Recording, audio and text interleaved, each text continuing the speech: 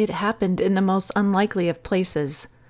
There I sat after a long international flight in a foreign crowded airport, having a discussion I was hesitant to have. At first I just listened. I kept my words to myself.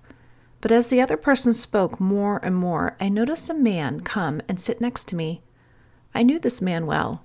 He and I had worked very closely over the last few years, and he was waiting to see what I would do. I knew his next move depended on mine. I knew while he sat calmly, if I didn't say something, he would get terribly angry and berate me. We had been through similar scenarios many times, and my track record was one that usually caused him to rage. I didn't feel his rage, but I knew this was a defining moment in our relationship. Had our relationship developed to a point where he could trust me, where our partnership was one of the most important in my life? He said nothing, but I knew what he was waiting for, and so I took a deep breath and opened my mouth, and what I said changed everything.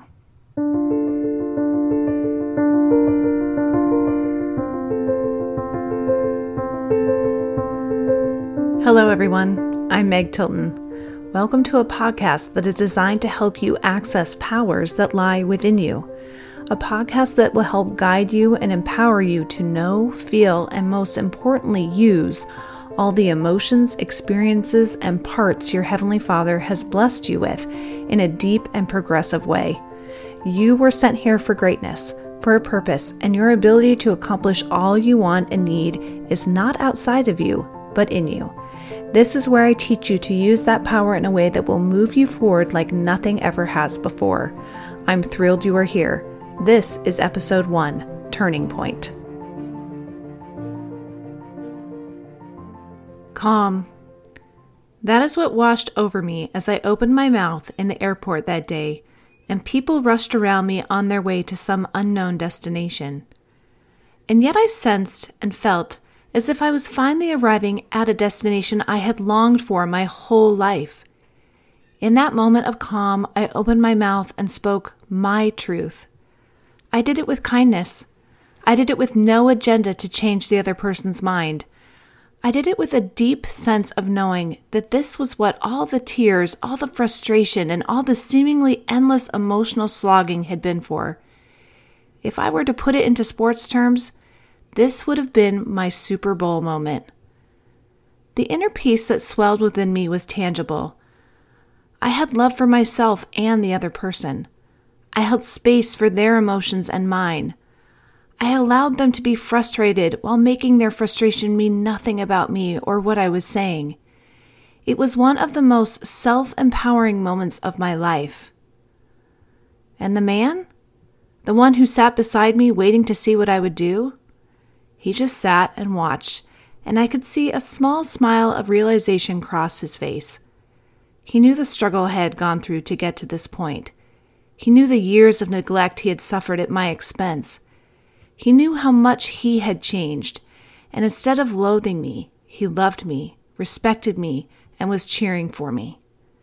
He knew I loved him as well, that I valued him and his opinion, and this was me showing it through my actions.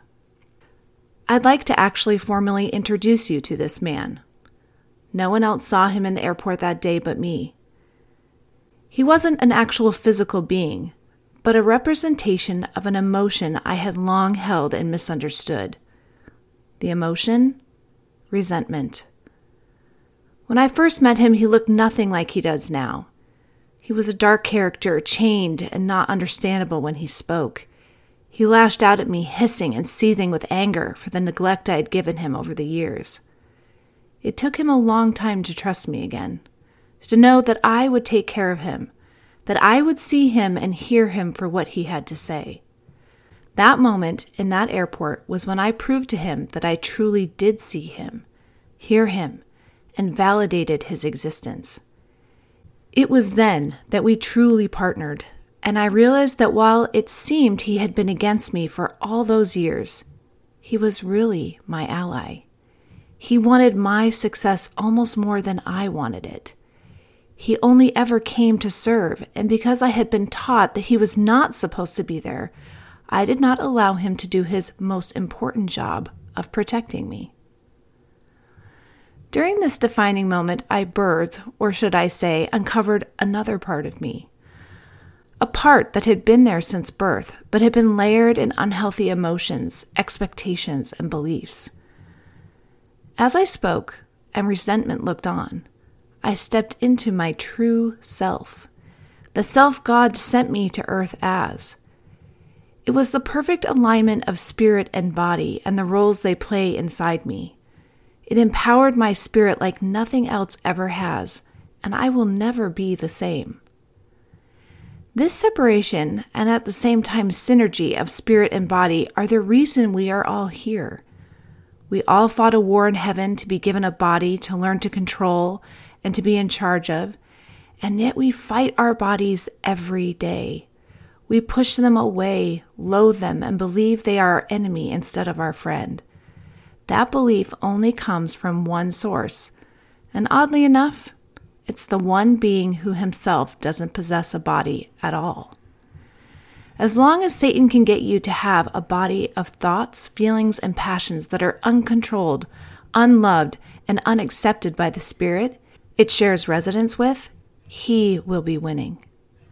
If you are ready to gain control of your body and all its parts, emotions, thoughts, feelings, longings, and everything in between, then I invite you on this journey where I will teach you how to access the power within.